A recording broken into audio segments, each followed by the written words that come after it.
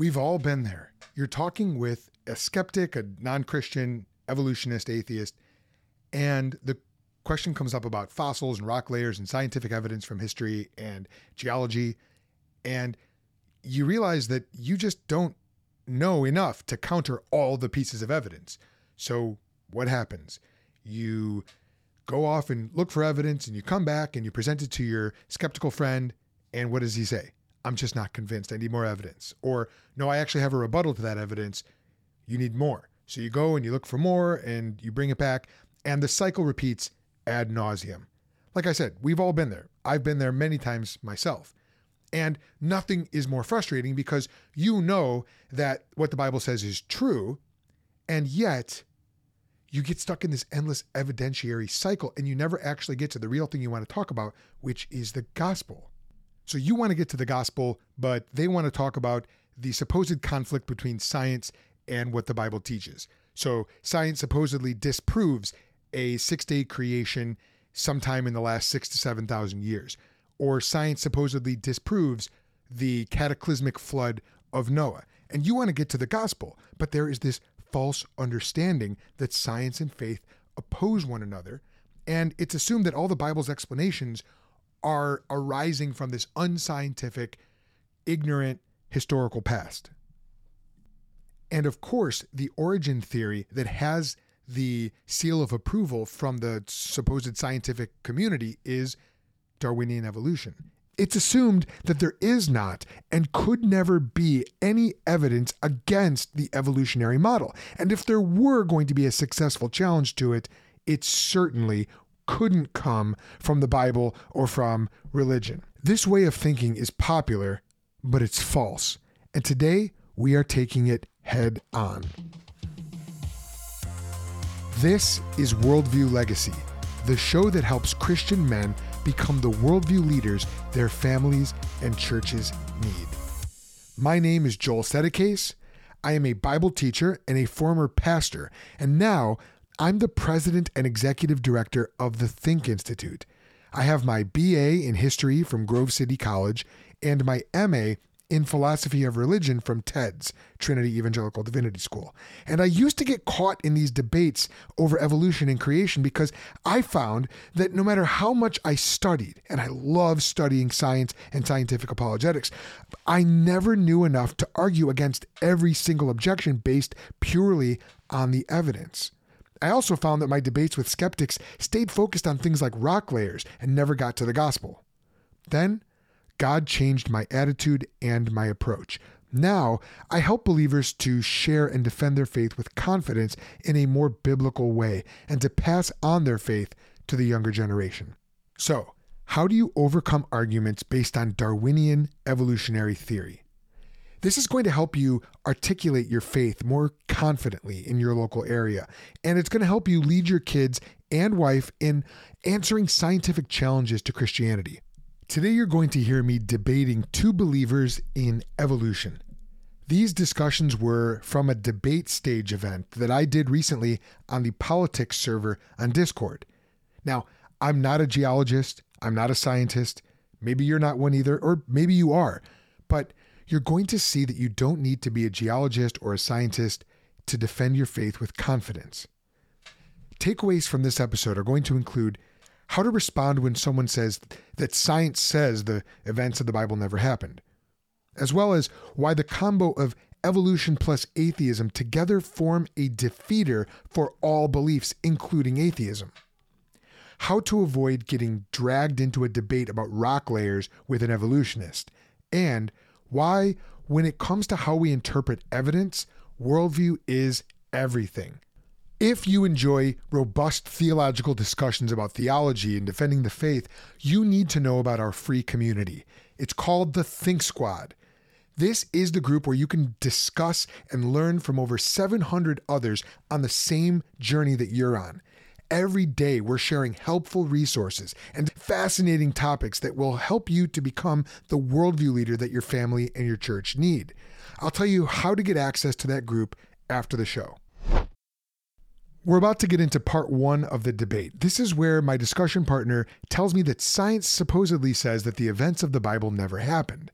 So what I tried to do is to use a version of the evolutionary argument against naturalism, which is an argument that I learned from studying Alvin Plantinga, a brilliant Christian philosopher. And what he says is that if evolution is true and there is no God, then all of our reasoning and mental processes are all evolved for survival, not the seeking of truth. And because of that, we have no reason to actually trust any of our beliefs, including belief in atheism. I was Christian, but my question is, what is your definition of faith? Okay, let's see. Faith is trust or belief. Okay. Now, do you actually believe, like Noah's Ark and Jonah and the whale, do you believe those actually happened? Yes. Well, science says they didn't. That's really quite a claim. And so I want to find out where he's coming from. So we're going to talk a little bit about this idea that science says that these things didn't happen before I get into my main argument. When did science say that? Well, if the whole world was flooded, that would be salt water, wouldn't it? Okay. You mean like what the oceans are filled with today? 70% of the Earth's surface is covered with water? Salt water? Like that? Yeah. Or? Okay. So you say the whole world was covered with water. Well, I didn't come up with that. That's what the Bible says. Yeah, that's what history says. Every. How do we get freshwater lakes? Well, the rain falls and rain. fills up. Yeah, fills up lakes, glaciers carve out lakes, and then, yeah, is that? I'm struggling. Well, you also say that, like evolution. Wait, have we moved on to Noah now? I'm sorry. There's scientific evidence of evolution. Oh, you don't want to plant your flag on evolution, man. Evolution is a theory that's dead on arrival. Evolution is fact. Okay. Absolutely. Let's go back to Noah real quick. You asked about salt water. You know that the world is mostly covered with salt water, correct? Yes. And you know that there are fossils on top of Mount Everest, probably, right? Well, sure. And you know that in order to have fossils of any kind, you have to have extreme pressure and rapid burial, right? Yes. And you probably have heard that every single ancient culture just about has a flood legend. You probably heard that, right? No. Oh, well, you should look into that. Look up ancient flood legends. Have you ever heard of Gilgamesh? I've heard that. Okay, you should go look up the Epic of Gilgamesh. Careful, though, it's a little racy in certain parts. It's the oldest recorded piece of literature, and it talks about a global flood and one guy who came through the global flood. And the story called, his name is Utnapishtim. We know him as Noah. But yeah, the idea that the global flood is somehow unscientific or that science says that it's not there, I mean this very respectfully, but that's just a false statement. Science doesn't tell us. How about Jonah and the whale? Well, I thought we were talking about Noah. I'm making a case for Noah. I'm talking Bible stories in general. You think they're all true? Well, so I just explained to you why I believe in Noah. Do you agree with me that the flood of Noah is actually a lot more reasonable and historically reliable than you initially thought? Have I demonstrated that to you? Why not? No. Because I've just made a case for it. Why not? Because everything that I know and all the different species, there ain't no way you can build a boat to hold that many species. All right, so just you're not aware of how they did it, so you think it couldn't have happened? Unless you're thinking like Kent Hovind and think all cows came from just 2 cows. So it sounds to me like you're not aware of how it could have happened and therefore it didn't happen. And there's no way it could have happened. Well, I respectfully, you're very uninformed about that. Do you think there's different kinds of animals or different species of animals? Well, define a species. Rottweiler, German Shepherd, Staffordshire. You mean all those dogs that have a common ancestor? Yeah, they do have a common ancestor. Okay. We're on the right track. That's good. Okay. Yeah, that's also part of evolution. Oh, okay. Of having a common ancestor. We have a common ancestor with apes. So you think that we're evolved apes? We are a species of primate, yes. Okay. How'd you come to believe that? Because we're sapiens. Well, sapiens means wise. So because we're wise? Or what do you mean? We are Homo sapiens. There's also Homo erectus. Mm-hmm. So we there are a wise very man. many types. So because someone told you that you were an evolved ape, you believe that we are an evolved ape, and therefore Christianity can't be true, and then therefore what? We are an evolved primate. Okay, so that is your faith commitment. We are in the same family as apes. Respectfully, sir, that is a faith commitment that you hold. You've come to believe faith, it because it's fact. It's science fact. Do you believe it? Absolutely, I believe it because it's backed with actual evidence. All right, now here's where we get into the evolutionary argument against naturalism. Again, my goal here is to show him that given his disbelief in God and his belief in evolution, he has an undercutting defeater for all his beliefs. And if he has an undercutting defeater for all of his beliefs, then that includes his belief that God is not real and that the Bible is not true.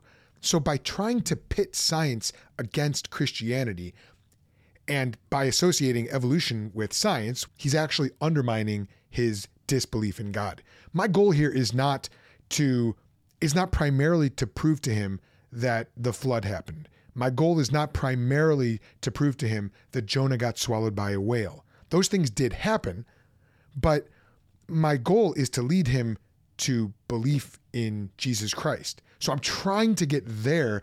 Sometimes you have to dismantle a worldview so that you can show that the Christian worldview is accurate. Okay, so you have a belief. If you don't like the word faith, we can use the word belief. You've got this belief commitment that we are evolved apes. So according to your worldview then, why are we even having this discussion? Do apes debate this sort of thing, or is there something different between us and apes? Well, do you have any evidence of God? Real quick, I did ask you a question. Why are we having this debate if we're apes?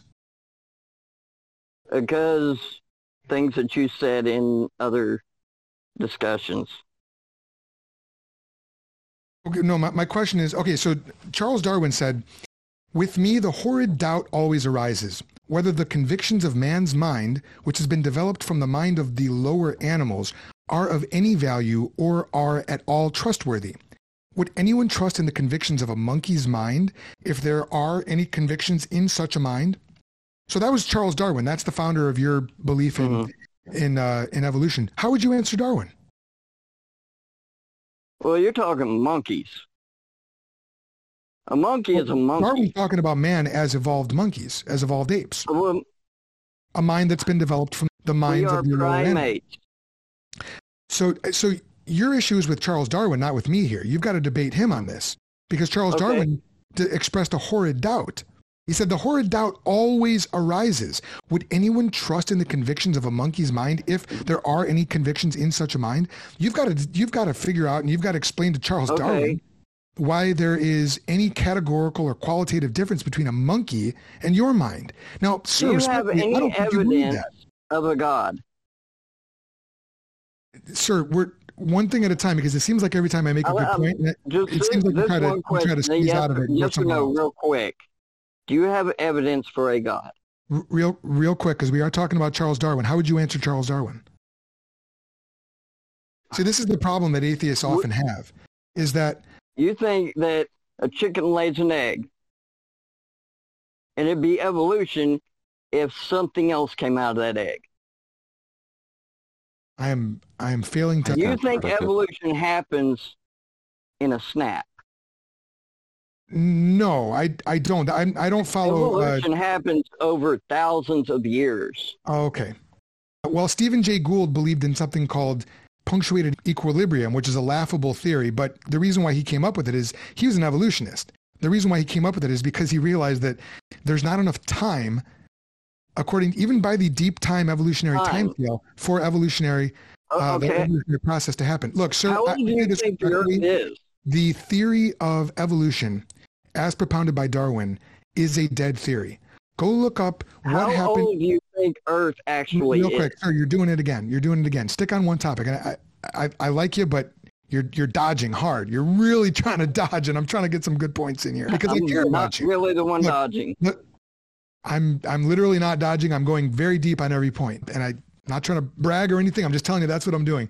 So you need to go look up what happened in 2017 at the London Royal Society. What happened to the theory of evolution? You need to go look that up and see what the world's leading evolutionists actually have to say about the theory of evolution. I'm telling you this, sir, it is a dead theory. It is DOA. It is dead on arrival. No leading evolutionists still believe in neo-Darwinian evolution. About? So, sir, you can continue to try to prop it up until they give you a new paradigm. But I'm telling you, your life's going to be a lot easier if you open up your Bible, read it, see your sin problem, repent, and trust in the Lord Jesus Christ. Everything will make sense for you. What do you have that makes the Bible true? Do you have any evidence on that? Well, look, we can't get into it now, but the very concept of evidence presupposes God, the Christian God, the triune God of Scripture. There is no evidence. Hey, before we move on to part 2, I need to ask your help. We have launched the Think Institute as a nonprofit ministry. That means we must raise financial support to cover salaries and ministry expenses. We have a broad group of people who help with this that we call our ministry partners. We're asking listeners of Worldview Legacy to consider joining our team. If you have benefited from this show, please help keep us going. I'm asking you to give your best gift tax-free right now at thethink.institute/partner. That's thethink.institute/partner. Thank you so much for your help. Thanks for listening, and stay based by God's grace. Now we're about to move into part 2. This was with a totally different person who heard my previous conversation, and there are some things I would have done differently in this discussion, speaking quite frankly. I realized I'm talking over him a lot in this discussion. This was getting towards the end of the night. I'd been debating for a while. My adrenaline was going, and I would have asked more questions had I done this again. That being said, maybe being a little bit more aggressive in this one was really what the moment called for. I try to listen to the Lord, so I'll let him be the judge and you can tell me what you think. This individual is really invested in the Darwinian theory of evolution, and he doesn't come right out with it, but he doesn't believe in God, and he doesn't believe that the biblical narrative is true. And it seems to me he's using that as a scaffold to hold up his atheism. So what I want to do is I want to undercut his belief in evolution, not by arguing evidence. And the reason why is because you argue evidence, he's not going to agree with my evidential conclusions. There is tons and tons of evidence out there. Scientific evidence, historical evidence, archaeological evidence, paleontological evidence for the truth of Scripture. But that's not my goal because I know he won't accept that evidence.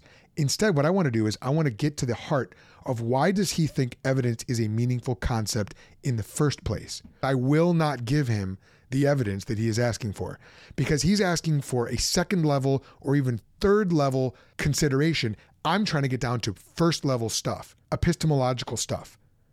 What makes us think we can know anything at all? And my position is that without God, you can't. His position is it doesn't matter how, let's just argue what we can know. And what I'm saying is, look, if you don't believe in God, the triune God of Scripture, of course you're going to reject any evidence for him. That's your starting point. I'm really interested in the start of this. The evolution is dead on arrival. And mainly also, when you say these evolutionary biologists aren't doing neo-Darwinian ideas, are you mainly saying that's because they're more in the modern synthesis? Like they're still believing life evolved from a common ancestor, right? That's not actually left at all from evolution biology. So you're not aware of what happened at the 2017 meeting of the London Royal Society? Oh no, could you elucidate me? Yeah, let me look it up. Yeah, if you have a link too, that'd be great. Sure. All right, just a second. I'm trying to find the actual article. There's a great podcast episode that talks about it, but I'm trying to find you the actual article. While I'm looking that up, do you want to make a point or ask a question? Well, so I'm mainly concerned with this idea that evolution is dead on arrival when the scientific community is like that. That's what I'm mainly concerned about here. When we're talking about evolution, I felt that I could probably present its case a little bit more. Sure. This is a hobby of mine. When we're looking at evolution, there's literally the reason why it's like a theory is because there's literally no evidence that goes against it. All observable evidence directly points to evolution. You can look at the fossil record, you can look at genetics, you can look at biogeography, comparative embryology, the list goes on and on and on. And all of it points to evolution. No matter what you do, the rock layer goes back billions of years. So what you're doing is you're reading evidence according to your worldview, just like I read evidence according to my worldview. So how are we to judge? Yeah, just to elaborate on what I'm getting at here, I am not aware of any conclusive or good evidence for evolution that is not countered and rebutted and refuted by a young Earth Christian creationist interpretation of the exact same evidence. So as confident as you may be in your evolutionary theory, and I don't know if you're an atheist or not, you haven't said that, but in your worldview, it's irrelevant to whether evolution that's happened, correct. right? The question is, you could be wrong, I could be wrong.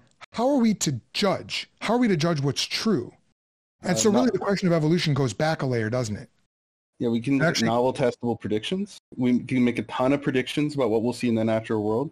We can make, the interesting thing about that is you're talking about the scientific method, which was propounded first by Christians operating out of a Christian worldview. So are you a Christian? Okay. Yeah. No, I don't need to.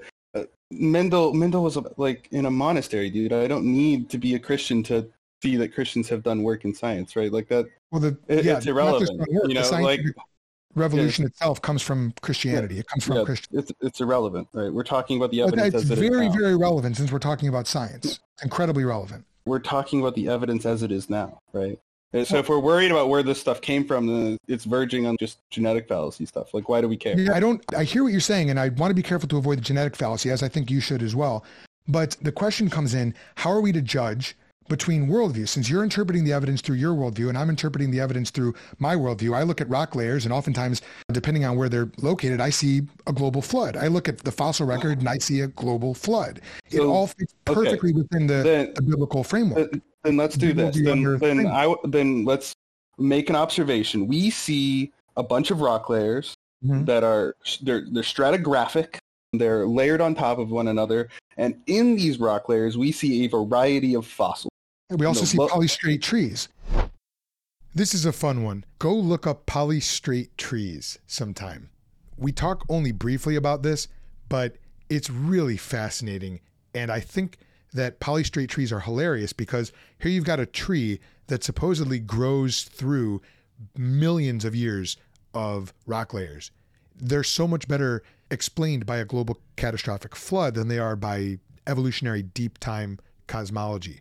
But go look up polystrate trees, Polystrate trees. Polystrata trees are not a defeat to stratification. They form in bogs. It's well understood how polystrata trees form. It is not a defeater. Bogs that last over billions of years or millions of years. It's not a defeater like you think it is, dude. It's well established how that is. Listen, I think polystrate trees are hilarious. I think that they're God's little way of debunking evolution. But it's literally not a debunk because it's explained. Here we have the first indication that he and I are going to interpret evidence differently. This is just a fact. The reason why he's going to look at rock layers and polystrate trees and interpret them very differently than I am is not because we have different evidence or because he's stupid and I'm smart or I'm an idiot and he's smart. It's because we have different starting points. I'm starting from the presupposition that the Bible is true, God is there, and what the Bible says happened. He's starting from the opposite presupposition. So I'm never going to convince him that rock layers prove God. I'm just not going to do it because he's starting from the assumption, the presupposition that God is not there and that the Bible is not real. Now, he might throw a bone to the idea that a God exists and kickstarted things, but not the God of the Bible, not the true God, the triune God of Scripture who's really there. So when you start with that starting point, evidence is always going to be interpreted, well, I would say falsely. And that's what I'm trying to bring out in this conversation. The point is not to argue rock layers. It's one thing to answer rock layer questions in good faith. It's another thing to be dragged into a debate because now you're arguing on his terms. You're granting him an epistemological base that he doesn't have. He doesn't have epistemological warrant or a good reason to think that he can know anything. That's what I want to bring out in this conversation. That's fine. Again, I look at a polystrate tree. I see a tree that was surrounded by sedimentary layers. You look at it and you see one that grew in bog, and somehow those millions of years of rock layers were somehow deposited there. That's fine. My point is not to argue rock layers with you. That's literally not my point. My point is not to argue abiogenesis. I think abiogenesis is a hilarious idea. Abiogenesis is a separate topic from evolution. A god could have magic poofed the first cell, and then it could have evolved from there, right? Right. So we're not talking about abiogenesis here. Hear me when I say I'm not talking about that. Hear me when I say. So you can tell me we're not talking about it. We agree. So I want to. You've got a worldview, and I've got a worldview, and what you have to do is you have to posit another worldview that you think is a better alternative to biblical Christianity. We can argue rock layers till we're blue in the face. That's fine. My question is, how do you know it's true in the first place? What is your standard for judging what's true, and what even counts as evidence, or what even makes evidence a meaningful concept in the first place? That's where we have to get to. Are you willing to go there? I can make novel testable predictions about my reality, dude. At the end of the day, no matter what you do, you are going to see these fossils in this order. Why are the fossils in the order that they? You keep trying to make it about rock layers. That's the point. That's the observation. Are you asking me how I can trust my own senses? I'm asking you what makes you think that truth and evidence and your truth-seeking faculties are even meaningful concepts to begin with. Because I can make novel testable predictions. I can make predictions about what I will see, and I can see if those predictions will come true. And have explanatory power. Okay, so it sounds to me like you are assuming your starting presupposition is that you have truth-seeking faculties that are working, that they are aimed at truth, that you're in a propitious environment. All these things are things that you're assuming. You're bringing them to the table. My question is, where do those things come from, and what is your basis for believing all those things? Where do those faith commitments come from? What faith commitments? All the things that I just enumerated. That I can just trust my senses enough to make observations? Your senses, your reasoning, your intuition, all the conclusions that you're making, the fact that there is even truth to be found at all. What makes you presuppose those things before you even begin your scientific inquiry? Are you asking me if I can come to the objective conclusion of what's happening? No, I'm asking you why you think that any of the necessary preconditions for science, in this case historical science, since we're talking about what happened in the past, why do they even obtain? Why do you think that, I'll say it again, your truth-seeking faculties are properly functioning, that they are aimed at truth, and that they are functioning in a propitious environment? In other words, in the kind of environment in which they were designed to function. Why do you think that the preconditions of science, such as uniformity in nature, inductive reasoning, and the invisible, immaterial, universal, absolute laws of mathematics and logic are even there? Why do you think that evidence is even a meaningful concept? Why do you think there's even an objective truth to get to? Why, like, you're presupposing all these things. I don't think I can get to objective truth. Why do you believe in that? I don't think anyone can get to objective. All right, now here's where I'm going to go into Cy Ten Bruggencate mode. If you don't know Cy, Cy's a friend of mine. He's a Christian apologist, and he would do these debates where he would pound this one point home. The atheist or skeptic would say that he can't get to objective truth, or that he could be wrong about everything that he thinks he knows, and Cy would hammer him on that one point, not out of spite, but because that one point is a defeater for all of his subsequent conclusions. And I do a little bit of that in this discussion because I want him to see that he's making truth claims while simultaneously claiming that he can't get to objective truth. Now, this is the necessary contradiction of atheism, is that you don't have a way of getting to truth. You don't have a touchstone for truth.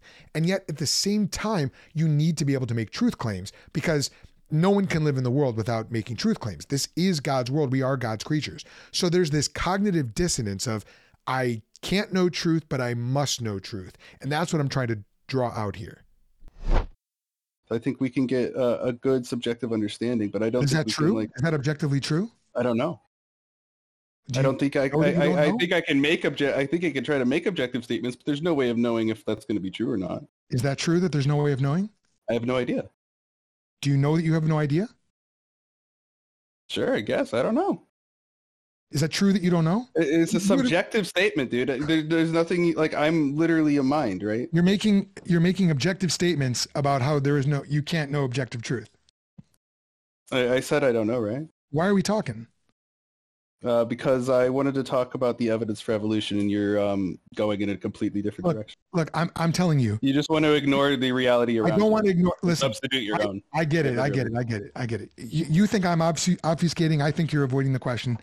I'm telling you, there are good rebuttals for all the evidence that you think that you have for evolution. Now, you're of course. Then let's go through them. Wait. If you agree that there's like actual evidence against them, then why are you going against all this diatribe? You clearly think your senses can arrive at evidence against evolution, but you won't discuss it. I do, of course, yes. No, then let's discuss it. Then why are we talking about this? If you think you can arrive with your senses at evidence that disproves evolution, why are we talking about this? Talk about the evidence that you can observe. The atheist wants me to debate rock layers with him. This is textbook stuff. And this is where I really had to hold my ground and resist that temptation. Because anyone can look up evidence from ICR.org, which is Institute of Creation Research, or Answers in Genesis, or creation.com, I think it is, Creation Ministries International. And you can find a good, solid explanation of not only rock layers, but all kinds of paleontological evidence for the Great Flood, the Great Cataclysm. But I could debate that stuff till I'm blue in the face. And guess what? Even if he agreed with me, wow, I guess you're right, there really was a global flood. Is that going to bring him any closer to the gospel? I don't want him to just agree that there was a flood. I don't want to just score some historical science points. I want to bring him to the cross of Jesus Christ. That was my goal in this discussion. My friend, you've just revealed that you don't think that objective truth is even knowable. Do you see how we have a much more fundamental problem? I could prove young earth creation to you till I'm blue in the face, and you could come back and say, I'm not convinced. I can never know the truth. So do you have evidence or not? Yes. Let's talk about it. And let's talk about it right now. Then right now, I would like you to explain the stratigraphic layers. Are you going to listen with your ears? Yeah, if you have evidence, why do you trust your ears? I get the fact that I want to talk about this. So you don't have evidence is what I mean. I understand the fact that you don't. Oh, I understand. Listen, sir. Look, my senses could be could be completely wrong, and I could still be right. That is entirely true. My senses could be wrong, and I could be right. A blind man can still grab something, right? Is that true? Supposedly. Supposedly? Is it true? Is it supposedly true? Is it true that it's supposedly true? Oh my God. All these objective truth claims. Listen, every time that I challenge you on whether or not something's true, you dodge that. You literally think there's evidence that show evolution is false. You think that is a true thing. You think that's a true statement. You've said this, but you won't share it. So if you think there is evidence, then why are we even discussing whether we can trust our senses? You literally think your senses can arrive at the statement that evolution is false. Evidence is not a meaningful concept. Evidence is something that points towards truth. You don't think truth is meaningful. Why would you want to talk about evidence? Now, I already mentioned a piece of evidence to you, polystrate trees. And I addressed polystrata trees. I addressed polystrata trees. You've got I explained how they form. They form in bonds. You mentioned rock layers. I rejected your interpretation of rock layers. Do you see how we can do this? We didn't even discuss the rock layers. We didn't even discuss the rock layers. Yeah, I said that they were laid down rapidly in the flood. Oh, okay. So then let's go deeper in that. So can you explain to me why do we see gradually increasing complexity from the bottom to the top of those rock layers? Okay. Does God exist? That's irrelevant to whether evolution happened. 100% relevant. No, because a God could have magic zapped I don't believe that. Life into existence and then. Is that what you believe? It's not what I believe, but it's a non-contradictory view, right? No, I don't believe it and you don't believe it. So neither one of us is representing that view. We can put that to bed. I'm sure we both have great... Yeah, it's a non sequitur. It's a non sequitur on whether God exists, right? No, because if God exists, and he does, then he has spoken in his word and he's revealed how things happened.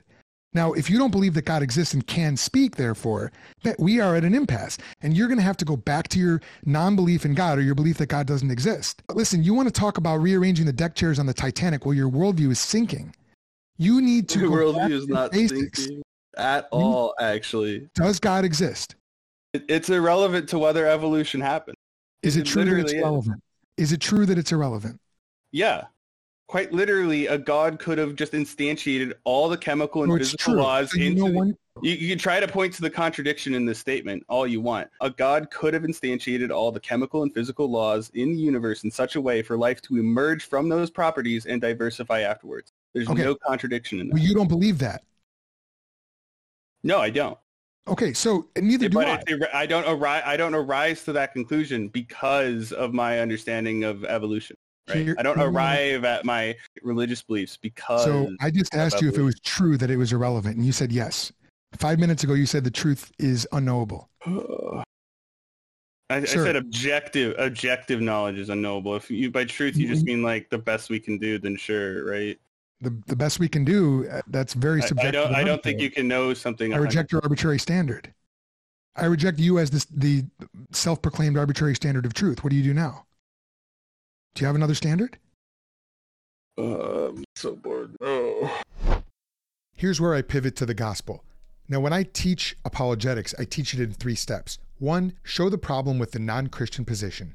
2, show how the Bible solves that problem and doesn't fall prey to the accusation that the skeptic is making. 3, get to the gospel. Show how Jesus solves the ultimate problem.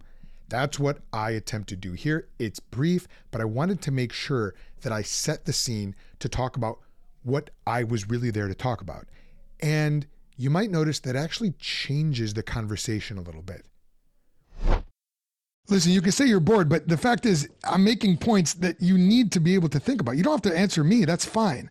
But if God has spoken, then you are going to have to answer to that God someday. And talking about rock layers is not going to do it. You've got to answer for your sin before Almighty God. And that's why God sent Jesus Christ to die on the cross. So the question of rock layers is like tertiary. You want to talk about rock layers, I'm not going to accept your conclusions. You're not going to accept my conclusions because we're coming from different starting points. You don't think objective truth is knowable. You don't have an objective basis for trusting your truth-seeking faculties or that they're functioning in a propitious environment and that they're aimed at truth. I do. Why? Because my Bible tells me so. You don't have the Bible. So you don't have that kind of basis. You want to actually, because remember, you said you had literal evidence for this, right? I believe that you clearly believe you can arrive with these conclusions. I want to know how you arrived at these conclusions. Sir, you don't think objective truth is knowable. I'm not going to waste my breath debating evidence which aims at objective truth. Why would I do that? If you're not going to waste your time, then why are you even having me up here? I'm trying to show you the fundamental flaw in your worldview in hopes that you'll see your need for Jesus Christ. So you will waste your time. Great. So can you tell me why we see gradual change of fossils in the stratigraphic record? Like, why do we see that? Why do we see simple organisms and then more complex organisms over time? You're really still pushing this. Is there? Yeah, because you literally said you had evidence. So you clearly think you can arrive at this with your senses. Yeah. Mm-hmm. So that's correct. Well, I reject your authority over me and I reject your arbitrary standard of truth. The fact is, he probably knows a lot more than I do about rock layers. I would be scouring websites while we talked. But I didn't need to do that because you don't have to be an expert in rock layers to defend the Christian faith. Now, in the show notes, I am going to post links to articles explaining rock layers. How do they actually give evidence for the biblical cataclysm, the flood, as opposed to evolution and deep time? But that was not my point in this discussion. He really wanted me to forget all about worldview, to forget all about epistemology, knowledge, to forget about the truth that I know that the fear of the Lord is the beginning of knowledge. He wanted me to put all that aside and to come over into what would supposedly be neutral territory and just talk about rock layers. But in reality, I would be abandoning what the Bible tells me is true, is that men suppress the truth in unrighteousness, Romans 1, and that the fear of the Lord is the beginning of wisdom and knowledge, Proverbs 1:7, Proverbs 9:10. So I couldn't do that. You can't abandon your Christian faith in order to defend your Christian faith. This would have been a completely different conversation if this were a person who was asking questions in good faith and being honest about where he or she were coming from. For example, if this were a Christian asking me, hey, Joel, what do we do about the apparent lack of geological evidence for the flood? That's a very different conversation. This gentleman was attempting to use what he perceived to be evidence for evolution as a way of discrediting the biblical worldview. He's not asking questions in good faith to seek truth. He's asking them so that he can rebut them and refute them. What I was doing was I was showing that he didn't actually have a starting point for asking those questions in the first place. Even if he believed in some concept of God, his concept of God would not have been the triune God of Scripture, and that is the only God that I'm interested in defending. And so when he says God is irrelevant, he's talking about a God who starts things off like a deist God and then just abandons his creation, not the true God who is the very ground of logic and truth, the one who makes science possible. That's what I was coming after. So you don't want to share with the class. That's great. I'm under no obligation to share evidence with someone who doesn't believe objective truth is knowable. And that might be frustrating to you. That doesn't change the existence of the evidence. I know about the evidence. You won't accept the evidence anyway, and you don't believe that objective truth is knowable. So yeah, I reject your authority and I reject your fiat declaration that I have to do something. I'm right, but I won't share my reasons. That's correct. Yeah. That's called being based. That's called being based. It's called running away from the discussion. I'm literally not running away from the discussion. I'm trying to get to the foundation of our worldview. Come on. If you're not willing to go there, I'm sorry. I don't think we have anything else to talk about. Okay. That's fine. I think I made my point, to be honest. I think that you've made your point. I don't think it's the point you were trying to make. But if you really want to look up some of this evidence, go do a search for rock layers on Answers in Genesis or the Biblical Creation Institute. Or I would love to talk about them, but you don't want to talk about them. I'm sure you would, but you don't think objective truth is knowable. I think you're doing a serious dodge. Look, man, we've got some fundamental differences. You're demanding evidence. I'm refusing to give it to you. Go look it up. I'm not going to do that for you. Okay. You want to answer my question? I'm not going to answer you. Thank you for having me up. Have a great day. From his perspective, here was a Christian refusing to engage with the evidence. From my perspective, here was a skeptic who was refusing to examine the foundations of his own worldview. If he had, he would see that his concept of evidence is firmly planted in midair. It's hung from nothing. Now, we do live in God's world. Evidence is a real thing, but we can acknowledge that as Christians because we recognize that God is behind this world. God is over this world. All things are from him, through him, and to him. Evidence is a real thing. Truth is a real thing, and truth is knowable by us because this is God's world and we are God's creatures. But when you deny God and when you deny our creatureliness, you deny and undercut your own possibility of explaining why you can examine evidence in the first place. And when you start with a godless worldview, no amount of evidence is going to convince you, apart from God's sheer undeserved grace. No amount of evidence is ever going to convince you that God is there because you've ruled him out a priori from the beginning, before you even started your scientific inquiry. And he was refusing to think about any of this. He was refusing to look at it. Instead, he was laser focused on the evidence. And from his perspective, he would have said, I'm just refusing to talk about the evidence. There really is no neutrality in this world, my friend. There is no neutral space where we can just leave worldview behind, leave epistemological, metaphysical commitments behind, and just say, let's just talk about the facts, the bare, brute facts. The reason why is because all facts are interpreted by a mind, and they are interpreted according to our worldviews, those assumptions that we take with us everywhere we go.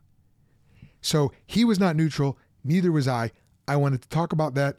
He didn't feel like talking about it. He only wanted to talk about rock layers, and I refused to get into a discussion with him about rock layers any more than we did at the very beginning. Maybe someday we'll meet again. Maybe we'll talk about rock layers. The conversation might be totally different next time. But this time, I wasn't going to go there because he refused to examine the foundation of his worldview. This was a fun one. And now you know. How should you respond when someone says that science supposedly says the events of the Bible never happened? Push back. Science doesn't say anything. Science is a method of discovery that people use, and it relies on biblical principles. If you take God out of the equation, you lose the ability to trust in science as well as any other conviction that you might have. So what I did was I tried to explain in that first part why if God is not there and we are the product of blind evolutionary processes, then we have no reason to trust any of our convictions. And that includes the conviction that God is not there. Of course, as a Christian, I don't believe any of that. I think we can have true convictions I've got tons of true convictions. I've got some false ones. But you can't think that you should be able to know any truth without God. And in part 2, we saw how can you avoid getting dragged into a debate about rock layers with an evolutionist? Keep to the basics. Don't pretend to be neutral. Don't pretend to be an expert. Don't let the non-Christian skate past the huge gaping hole in his worldview where a foundation for knowledge ought to be. Without God, he can't know truth. Evidence becomes a meaningless concept, so don't debate it. And when it comes to how we interpret evidence, worldview really is everything. Our goal is not to convince someone about the flood, but to tell the gospel of Jesus Christ. Belief in the flood, all that stuff, that comes later. Now, do you want to grow as the worldview leader that your family and your church need? Join our free community of over 700 others who are getting equipped to explain, share, and defend the Christian message. Join the Think Squad. To get access to the group, all you have to do is to open up Facebook and search for Think Squad, THINKSQUAD. Answer the short membership questions, and that's all that it takes. Thanks for listening to Worldview Legacy. Thank you to Ellipsis and Geo, the moderators of this debate stage event on Discord. This event was produced by yours truly, Joel Settecase, and is a production of the Think Institute. We equip believers to explain, share, and defend the Christian message, and we are based by God's grace.